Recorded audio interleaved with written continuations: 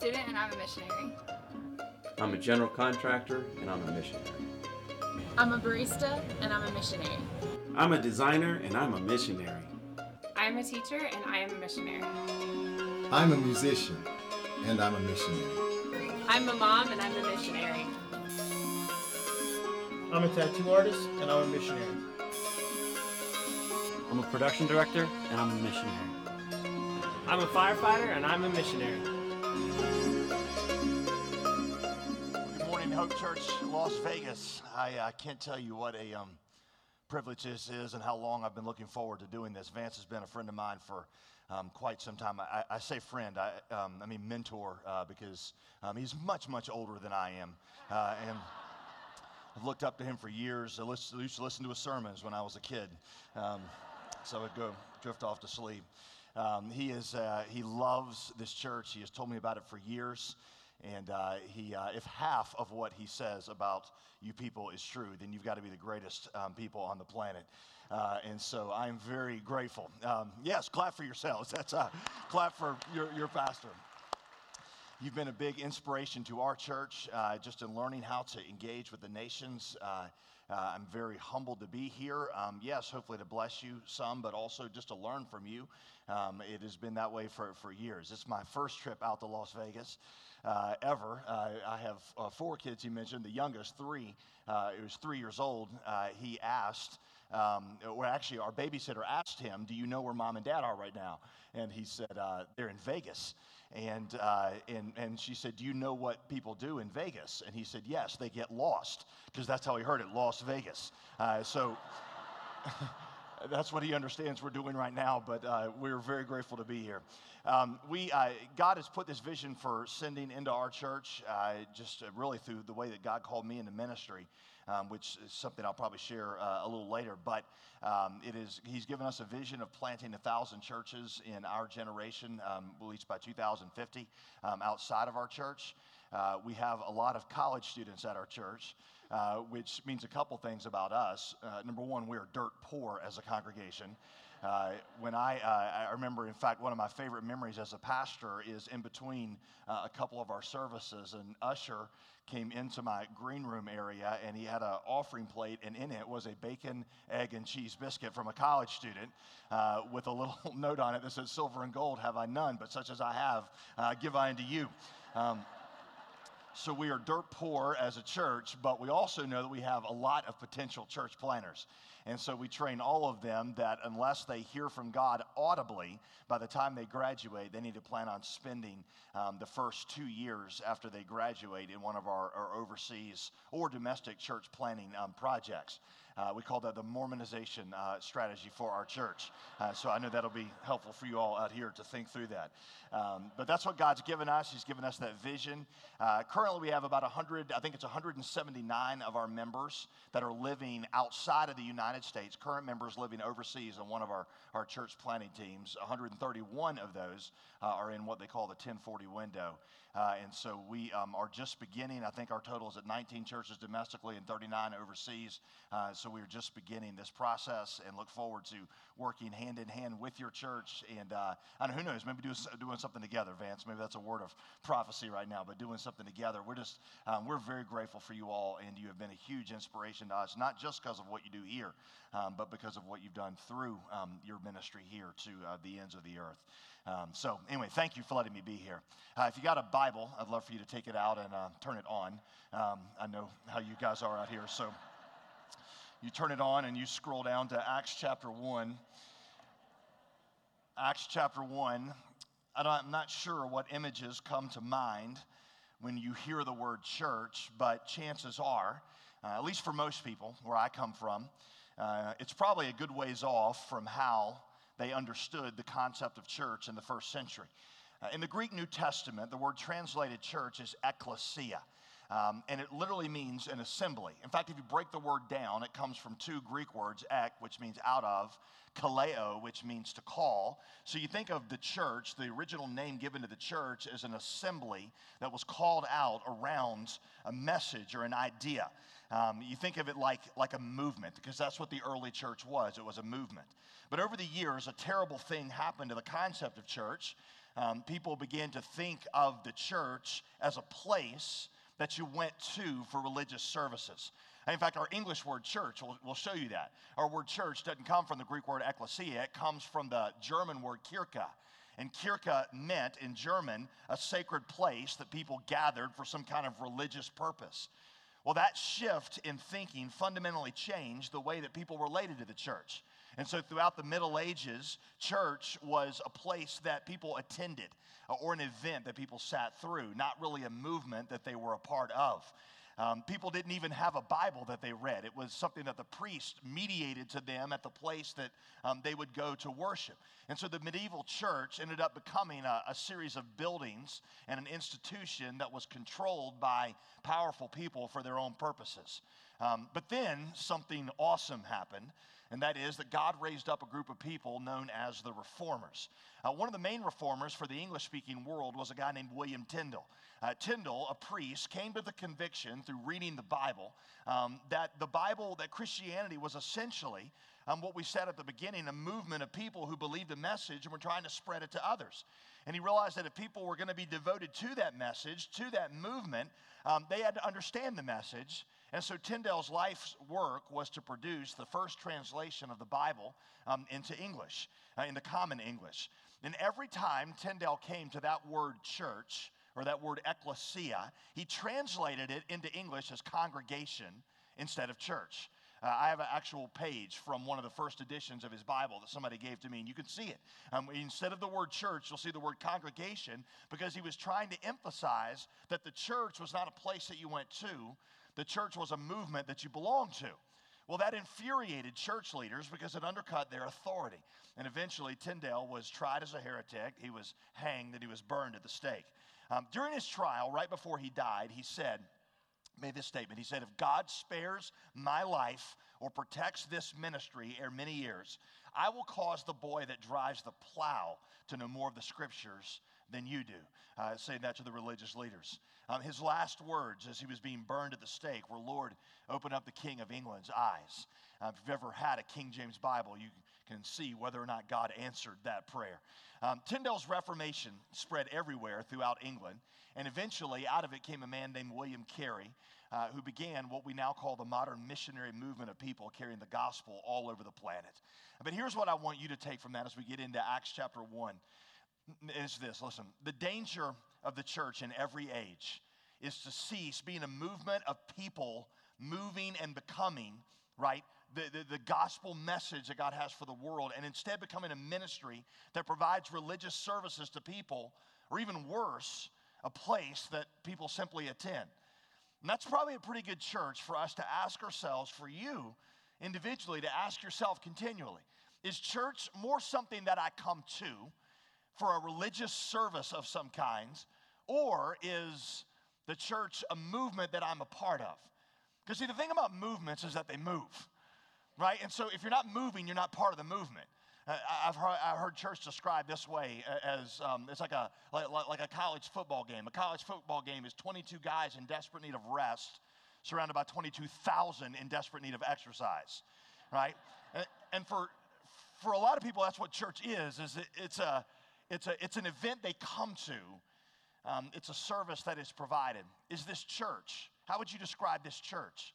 Is this church in this community, is it an institution that provides religious services for the community surrounding Las Vegas, or is it a movement that people belong to? Acts chapter 1, I'm going to show you how this movement started and show you what propelled that movement, and then try to draw out some implications for us. As you get into verse 6, you'll see that Jesus had resurrected from the dead. And he now gathered his disciples together on a hillside. And so verse 6, they asked him, "Lord, will you at this time, will you restore the kingdom to Israel?" Now they're asking a question that theologians call eschatology. What is going to happen in the end times? Really what they're asking is, Jesus, what is your next move? Verse 7, he said to them, "It is not for you to know the times or the seasons that the Father has fixed by his own authority." And don't worry about this, fellas. I'll raise up my servant Tim LaHaye in a few years. He'll write the Left Behind series. It'll answer all your questions. Verse 8, "You will, however, receive power when the Holy Spirit has come upon you, and you will be my witnesses in Jerusalem and in all Judea and Samaria and to the ends of the earth." And when he had said these things, as they were looking on, he was lifted up, and a cloud took him out of their sight. And while they were gazing into heaven as he went, behold, two men stood by them in white robes and said, "Men of Galilee, why do you stand here looking into heaven? This Jesus who was taken up from you into heaven will come in the same way as you saw him go." Now, this has got to be, honestly, one of the strangest scenes in the New Testament, isn't it? Never has a larger assignment been given to a less qualified group of people. He just laid onto them the assignment to take the gospel message, which nobody knows but them. He has assigned them to take it to every nation on earth. And these are not people of power or influence.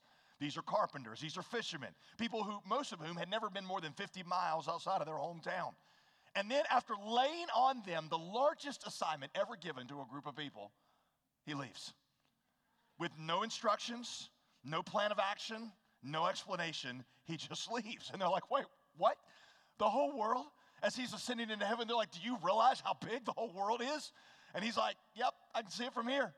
You don't know how big the world is. And you're going to take the gospel to every nation. And that was it. That was it. And yet this movement swept the world. And you and I are sitting here in a very non-Galilee kind of place 2,000 years later as a result of that message entrusted to that group of unqualified people. There are three convictions that they had that you'll see here on which this movement was built. Convictions that if you hold them, you'll be part of the movement. Convictions which, if they are at the core of this church, and I know that they are, will make this church part of that movement. The first conviction was, number one, that the message was true. That the message was actually true. He said, "You will be my witnesses." Witnesses were people who simply testified to what they had seen and heard. They had seen Jesus die on a cross and resurrect from the dead. And Jesus had said he had done this as a substitute for sinners. He wasn't another religious prophet with another religious message that needed to be spread around. He was God himself that had come on a rescue mission to save us. He had died the death that humanity deserved to die. He had lived the life they should have lived and died the death they were condemned to die so that he could save them as a gift of his grace. That meant that there were not multiple ways to get to God. Because if there were, God would not have put his son through this. He would have given another religious program. He would have been another prophet with another way that you could get your life in order. But that's not who Jesus was. Jesus said, "I'm God himself that has come to earth to do what you could never do." That's why when Jesus prayed in the Garden of Gethsemane, "Father, if there's any other way that this could happen, let this cup pass from me." If there were multiple ways to get to God, that would have been the time for God the Father to say, "Actually, there is another way. Then why don't you leave these people a way to be sincere and to do good things?" But that's not what the Father said. There is no other way. So Jesus went to a cross and he died the death that you and I were condemned to die. And if that were true, that meant it did not matter to them how unpopular the message made them because they had to testify to it. Over the years, I saw something on the news years ago where it was out here on the West Coast. There was an earthquake in California. And this guy who was telling the story said, "I was driving my car about to turn across one of the bridges that went on over the multiple bodies of water out there." He says, "And right before I did it, the earthquake happened, so I pulled my car off the side of the road. Only lasted for 10 or 15 seconds." He said, "And then it was done, and so I didn't think it was that big of a deal, so I got back on the road." And he says, "I'm driving across this bridge." He said, "I noticed the tail lights of the car in front of me just kind of disappear." He said, "I thought that was odd, so I stopped the car and realized that this section of the bridge had dropped out. And this car, what I'd seen them drive over the edge and plunge about 75 feet. And he said, I knew that everybody in the car was dead. He said, I turned around. It was about 3:30 in the morning. He said, I turned around and I looked, and he said, I could see cars coming across the bridge toward where I was. He said, so I began to wave my arms to try to get him to stop. Now, here's a question. You're driving across a bridge at 3:30 in the morning, and there's a guy outside of Los Angeles waving his arms. Are you going to stop? The guy said, no.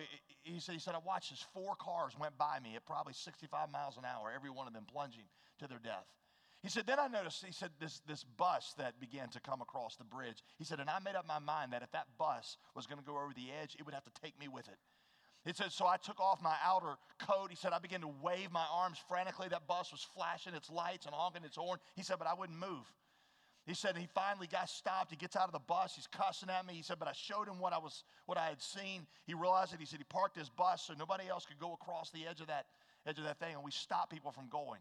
Here's what I thought when I'm hearing this report. If you or I had been the first one on the scene of that accident, right, what would your response have been to that? I would imagine it'd be a lot the same way, the same thing, right? I mean, you'd stop. You'd try to get people to stop. Would you care they thought that you were insane or out of your mind? Of course you wouldn't, right? Because you see what they do not see. For those people that understand what the gospel teaches about the destiny of people, about the blood of Jesus, then yes, they are regarded as fanatics, but that's just part of what it means to be a follower of Jesus, right?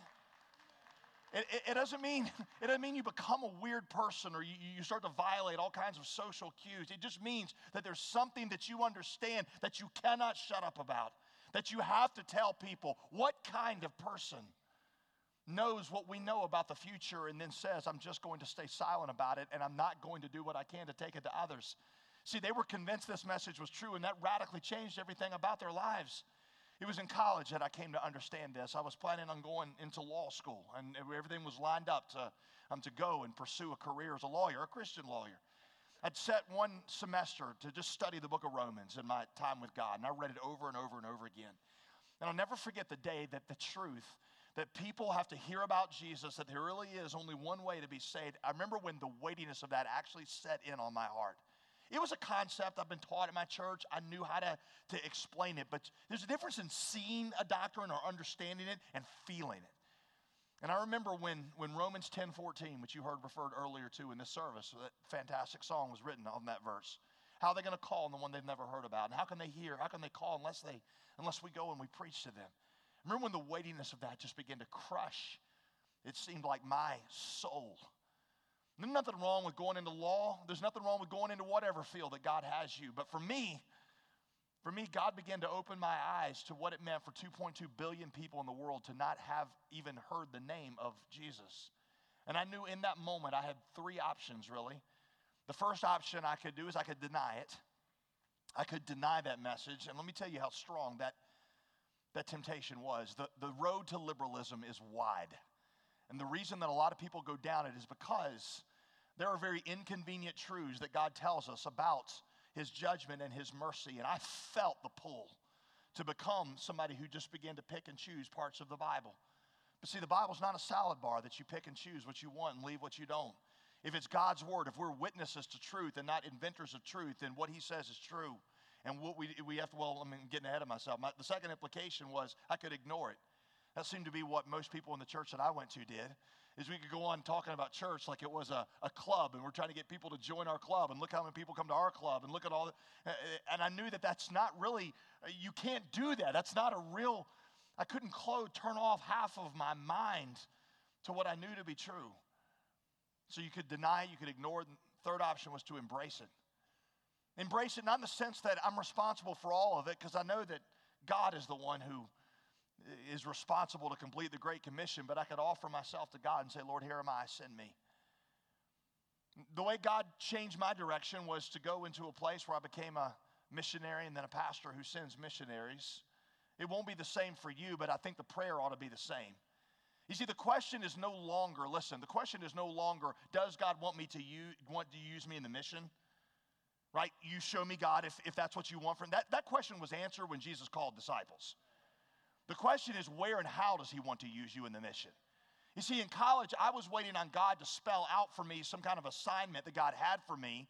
You know, like I'm going to go on pursuing what I want from life, and if you think differently, then you tell me. And I call it the Cheerios method of discerning the will of God. You know, where you stare at your Cheerios every morning and wait on God to spell something out? All my Cheerios ever spelled out was, ooh, that's all they ever said. That never happened to me. But see, on that day, my prayer changed from God, not are you going to call me, but God, you show me where and how. And see, that was a fundamentally different prayer, and that's when God began to steer me to the place that he wanted me to go. There is no such thing as someone who really believes the gospel and sits on the sidelines. So see, here's my question for you. Do you really, think about this, do you really believe the testimony? I know that you would say, most of you would say that you do. But are you in that category where you've just kind of ignored it?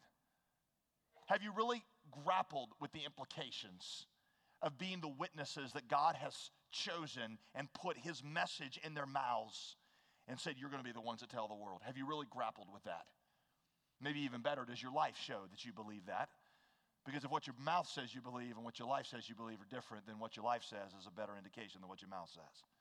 They really believed the message was true. Number two, they believed everyone was called. They believed everyone was called. Jesus had given the Great Commission to them. He didn't give it to the Pharisees. He didn't give it to the Sanhedrin. He didn't give it to the people who've been to seminary. He gave it to them. They were fishermen and carpenters. In our days, we've turned calling into this thing that we act like it's a sacred privilege for a select few. But that is never how the Bible talks about it. In fact, one of my favorite parables that Jesus taught, it seems to be an unknown one, but Luke chapter 14, Jesus is at a party. And he looks around the party and he notices that all the rich and famous people from the town are there. And Jesus wasn't rich or famous, but he could walk on water, which, gave him an in places like that. And so he looks around and he turns to his disciples. He says, when you throw a party, don't invite all the rich and famous people to your party. He says, instead, invite the poor and the lame and the blind. Now, here's what you got to understand. In Jesus' day, and maybe in our day too, in Jesus' day, a party was not just a social function, it was a business function. Because at a party, a rich person would invite their other rich friends, and if you got invited, that meant you got to meet all of his rich friends. So you would invite the people to your party that you wanted them to invite you to their party, because that's just how business got done. So what Jesus is telling them is economic suicide. Because he's saying to them, when you have a party, don't think about the people that can pay you back. You throw your party for people who can never pay you back. Now, he's not simply trying to give a rule about your birthday parties. What he is doing is giving you an outlook on life that would fundamentally change how we approach our careers. It changes how we approach our money. Think of it this way. If your life were a party, who would your party of your life be being thrown for? If your life, you thought of it in the metaphor of a party, who would you be throwing the party of your life for? Because Jesus said, if you're going to be my disciple, then you're going to throw the party of your life for people that can never pay you back. Why? Because I threw the party of what I had for you who could never pay me back. You see, remember the grace of the Lord Jesus Christ, Paul says, 2 Corinthians 8:9, though he was rich for your sake, he became poor, so that you through his poverty might become rich. What are you doing with your riches? What are you doing with the richness of your talent, the richness of what God has given you, the resources he has placed in your hand? Are you throwing that party for people, for things that pay you back, or are you throwing it for those who cannot pay you back, knowing that it's eternity that makes those investments worth it? Here, think of it this way. Where would you be if Jesus had leveraged his talent and resources and position for you the way that you were leveraging yours for others? Where would you be personally if Jesus leveraged his talents and strengths for you the way that you were leveraging them for others? Where would you be if Jesus had not come to die to save you? Because the answer is, listen, you'd be at exactly the same place that 2.2 billion people in the world are without you and me. And no, the mission does not depend on us. It's the Holy Spirit's mission. Yes, I get that. But I'm simply saying that those people who have been touched by the gospel and believe the gospel, they become like the gospel. The gospel that though he was rich, for our sakes became poor. This was a God worth going all over the world for, and the disciples did not believe that that applied to a select few, that applied to everybody. In fact, if you'll just let me talk to you the way that I talk to our church sometimes. Sometimes I feel like in our church we've invented this whole language of calling just to mask the fact that 2/3 of our people aren't really following as disciples of Jesus. That call to leverage your life that way, that's not a call that comes after. That is the call to salvation. Because the call to give what you have in response to the Savior who gave it all away for you is the call to follow. It's going to look different for us, but that's not something for a select few. See? And by the way, let me give you a little interesting insight here. As the book of Acts unfolds, Luke, the author of Acts, seems to go out of his way to show you that the gospel is going to go forward around the world faster through ordinary people than it is even through the apostles. Now keep in mind, the apostles are not even religious superstars. They're just fishermen and carpenters and blue-collar workers. But even after putting, the apostles, if you look at the strategic places in Acts, watch this, Acts 8:1. Gospel's still in Jerusalem. Jesus had told them take it to the whole world, but they're hanging out in Jerusalem because they like each other. All right? So Acts 8:1, they're all in Jerusalem. So God sends persecution and sends them everywhere, scatters them, preaching the word. But if you ever notice this little phrase, I've never seen it. Acts 8:1, the end of it. It says they went everywhere preaching the word except for the apostles. Luke makes sure that you know that the first time the gospel goes outside of Jerusalem, it's not in the lips of an apostle. On the lips of an apostle, it's in the mouths of ordinary people. See? The first time the gospel is preached to the Ethiopian eunuch, to somebody outside, guess who it's done by?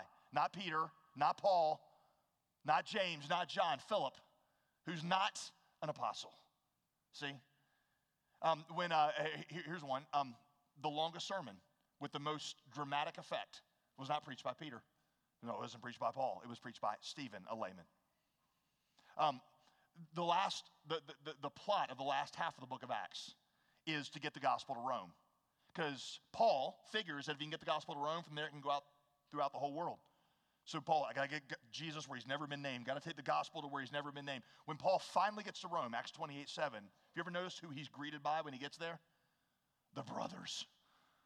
The brothers means people who already knew Jesus, who had gotten there before him on the wings of business, who had gotten there because normal business took them there, and they beat Paul. And what Luke is trying to show you, that the gospel will get around the world faster through the wings of business than it will even through the apostles. I'm not an apostle, but guys like Vance and me, we're in the apostolic type of ministry. It is you, though, who will end up getting the gospel around the world faster.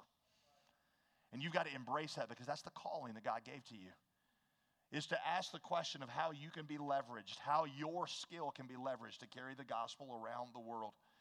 Missiologists tell us that the next great wave of missions will happen on the wings of business. If you lay a map of world poverty out and then overlay it with a map of world evangelization, you'll find that the places in most need of business development are also the places in most need of evangelization. Globalization, revolutions in technology, urbanization have given the business community nearly unlimited access to the peoples of the world. For Christians in business, we call it the 1040 window. It's between the 10th parallel and the 40th parallel, where most of the unreached people live. For people in business, that's not a window, that's a door. Because it's a door that God has sovereignly put in their path, because it is the skill. Maybe God gave you that skill in business. Maybe God gave you that skill in business for you to leverage it to see people know the gospel who couldn't know it otherwise. Not every Christian in business, this will be the answer, but I think it is for a lot of us. Maybe it won't be the most lucrative bottom line for you, but it will open up a whole nation to the gospel. There's a kid named Scott at our church who has a job with a very prestigious sports marketing firm. Graduated from Duke, top of his class. He could have had any job he wanted. He got a job with a sports marketing firm in Raleigh, Durham. Great career advancement. He heard that his company had a new position open up in the Middle East. It's not a very good career move for him, but he knew that he could be connected to one of our church planting teams in the Middle East. So he resigns from his place in Raleigh-Durham, transfers over to the Middle East. He's finishing his contract there. He's actually back right now because he's planning to re-enter the Middle East now with his own sports marketing firm that he is beginning there after having served there for several years. Now, that's one of those 179 that I told you about that doesn't cost a Summit Church a dime. Doesn't cost anybody a dime because his company is paying him and now he's paying himself. Right? And that's a way that he is leveraging that. Here's what we tell our college graduates and our young professionals, or really anybody. You want a missional statement for your life? Listen, do what you do well for the glory of God, then do it somewhere strategic for the mission of God. Whatever you do, do it well for the glory of God, then do it somewhere strategic for the mission of God. God didn't make all of us pastors and teachers and professional missionaries, but he made you good at something. Proverbs 22:29, you see a man skillful in his work, he'll do it before kings. So you do what you do well for the glory of God, then you'll stand before the kings of the earth, and then you can carry the gospel to them and open up whole nations to the gospel. So see, their conviction, first of all, was that the message was true. Secondly, that everybody was called. Number 3, that they've been given the Holy Spirit. The third conviction was they've been given the Holy Spirit. He said, you're going to receive my power. Interestingly, Jesus said this Spirit was so important that they should not do a thing until the Spirit arrived. Luke 24:49. You ever think about that? The first assignment Jesus gave after the Great Commission, do nothing. Just wait. You know that some of the apostles had to be type A like Vance and me, right? And they're sitting around going, well, wait, we got Peter, you got to start a preaching tour, and John, you got to write a biography, and Paul got to write some theological books, and Thomas, you should do an apologetics manual. We got to organize. We got to get a conference going. We got a brochure. They were thinking like that. Jesus said, nope. Do not do a thing until the Holy Spirit comes on you, because until the Holy Spirit comes on you, everything you do is going to be absolutely useless. And when he comes, then they're not going to be able to stop you. If you look back in the opening verse of Acts 1, kind of flip up there for a minute, you'll see Luke says this, in the first book that I wrote, what's the first book? This is important, watch this. Luke, right? So Luke is the gospel, story of Jesus in his 3 years on earth. Acts is the next book. In the first book I wrote, O Theophilus, that's a dude he's writing to, I have dealt with all that Jesus began. If you underline stuff in your Bible, underline the word began or press on it until it says highlight, then hit highlight. Jesus began to do and to teach. Now here's what's key. Look, began. Began implies continuation. Watch this. Listen. It's not that in the gospel of Luke, Jesus taught, and then now that he's back in heaven, the church teaches and works. It's that Jesus began through his earthly body in the gospels, and now Jesus continues through his body, the church, and the Holy Spirit. Do you realize the power that gives us? And Jesus has told them this. One of those promises that is so astounding, I'm tempted almost not to take it seriously. John 14:12, greater works than I have done, you will do. Really? Who in here, don't think theologically, just think like, because I know that you're like, well, yes, I have. But who in here feels like they've done a greater work than Jesus? Anybody raise the dead? You ever take 5 loaves, 2 fish, feed 5,000? You ever done that? You ever walked on water? Anybody? How could what we do possibly be greater than Jesus? Greater meant that we would connect people to the point of those miracles. So just like Jesus opened blind eyes, we would preach in a way that would open spiritual blind eyes. Just like Jesus raised Lazarus from the dead, we would preach resurrection from the dead to sinners, and they would be reconciled to God, and that was greater than the actual act of raising Lazarus from the dead. But here's what you realize. The exact same power that made the blind eyes see and lame men walk and dead men get out of a grave is the same power that is at work in you to testify. That is a voice that shakes nations. It's a voice that brings dead men out of the graves, and it's the voice that is speaking through you. In fact, in one place, in another one of these promises, John 16, Jesus said, if you understood who the Holy Spirit was, you'd actually be glad that I was going back to heaven if you get him. Would you think about the absurdity of that statement, what it sounded like to the apostles? How awesome would it be to have Jesus by your side for 3 years? What would your life be like if Jesus was beside you now? Right? You're at a church fellowship and you run out of Chex Mix. Bam, he multiplies it. Vance, your church leaders gives you a headache. Bam, Jesus, takes away your headache. Right? You're sick. He heals your sickness. Your dog gets run over. He resurrects your dog back to life. Your cat gets run over. He digs a hole and helps you bury your cat because that's how he feels about cats. We know that. All right? Preach it, preacher. I know what some of you are saying. All right, no. Okay, maybe that's not exactly what it would be like. But how great would it be for Hope Church to hear that we hired a new pastor, and the new pastor, associate pastor, is Jesus. And that would be an awesome guy to have on your team. Yet, Jesus said the power of the Holy Spirit on an ordinary believer would be greater than if Jesus actually stayed and joined your ministry team. Do you really believe that? Do you believe that in such a way that it's now transformed how you see yourselves and how you see one another? Read Acts 1:8 as a promise to you, see. But you, insert your name right there in verse 8.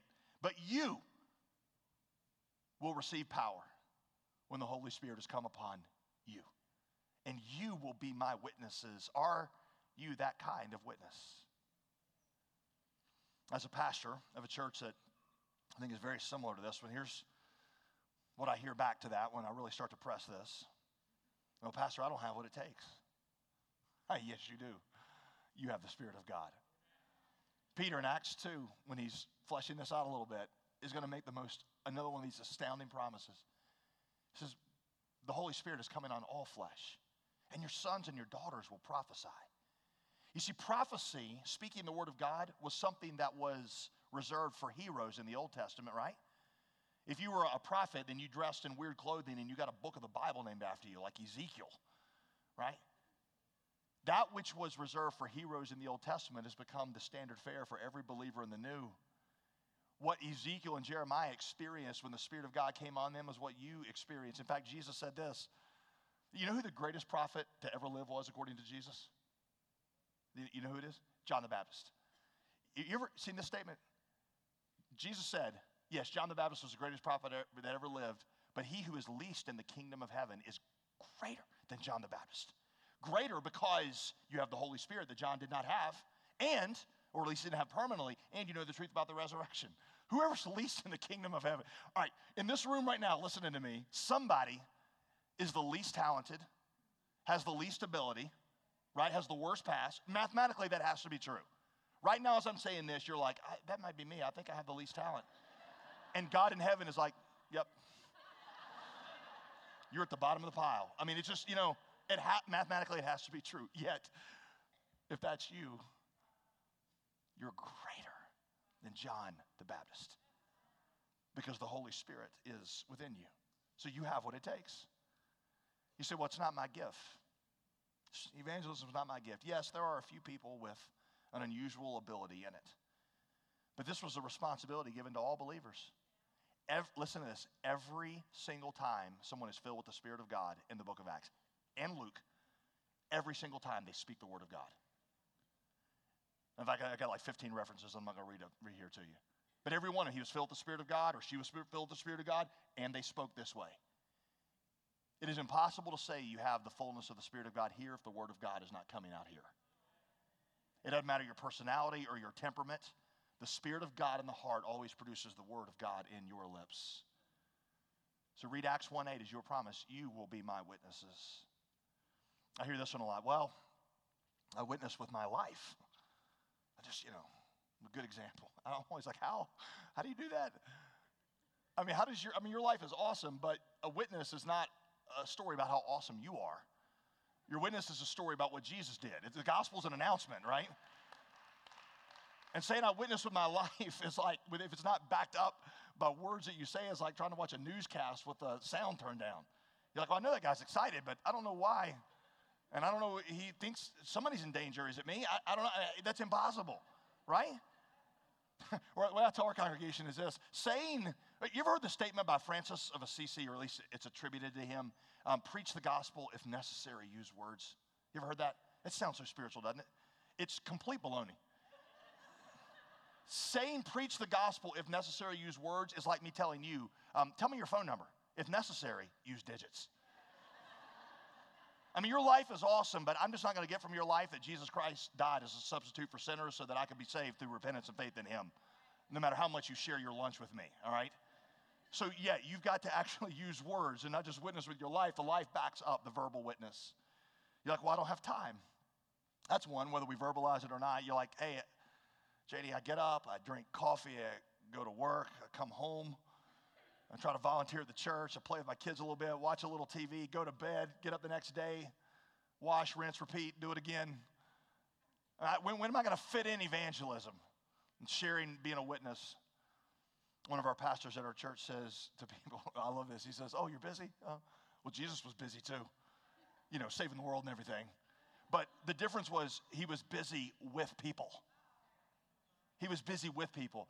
One of my favorite definitions of evangelism is doing normal life with gospel intentionality. Evangelism is doing normal life with gospel intentionality. In the Great Commission, it's as you go, preach the gospel. I once heard a lady say that she's like, I'd really like to get more involved in my his soccer team and leading it. She said, but I just got so much ministry I got to do with the church. And I'm listening to her like, why don't you see going to that soccer practice and sharing Christ with all the lost people there? Why don't you see that as the ministry of the church? Because Jesus didn't die to keep us all in a little huddle, right? Talking to each other. He died so that we would take the gospel outside of the church. Talking to other people about Jesus makes me feel weird. That's what I hear. Of course it does. I mean, I've heard evangelism defined as two very nervous people talking to each other, right? But here's the thing. The message is important enough to be worth a little weirdness. In fact, I would say it's worth not only risking some relationships, I think it's worth rethinking your career, perhaps, or at least rethinking the placement of it. I know this is not how God applies it to everybody, but I have a friend, another friend named Scott, who he serves right now as on one of our church planting teams in Central Asia. And Scott told me recently, he said I was recently drafted, I guess, by a large Christian college who wanted me to come and serve as their missions pastor. He said, it's a great position. He said, I would have access to hundreds, thousands of students. It pays fantastic. He said, the president of that university, he said, in an attempt to try to woo me there, said this. He said, Scott, I literally have 100 resumes on my desk of people who want this job, but I feel like God wants you to do this. Scott said he was saying this to try to encourage me and try to, get me to come. He said, but how I heard as the words were coming out of his mouth, he said, this is how the Holy Spirit interpreted them for me. Scott, there are at least 100 people in line to take this job if you don't want it. And he looked at me, he said, if I left this place in Central Asia, there is not a person on the planet who would come to replace me. He said, so I will say no to where I'm needed, so I can say yes to where I'm irreplaceable. You see, the Great Commission demands differences in how we think. Charles Spurgeon, if Jesus is precious to you, you will not be able to keep your good news to yourself. You will be whispering it in your child's ear. You will be telling it to your husband. You will be earnestly imparting it to your friend. Without the charms of eloquence, you will be more than eloquent because your heart will speak and your eyes will flash as you talk of his sweet love. Every Christian here, says Spurgeon, is either a missionary or an imposter. You either try to spread abroad the kingdom of Christ or else you do not know him at all. It cannot be that there is a high appreciation of Jesus and a totally silent tongue about him. If you really know Christ, you're like one who's found honey. You will call others to taste of its sweetness. You're like the beggar who has discovered an endless supply of food. You must go and tell all the hungry crowds in all the world that you have found Jesus and you are anxious that they should find him too. Do you believe the message? Have you embraced your call, whatever it is? And have you been filled with the Holy Spirit?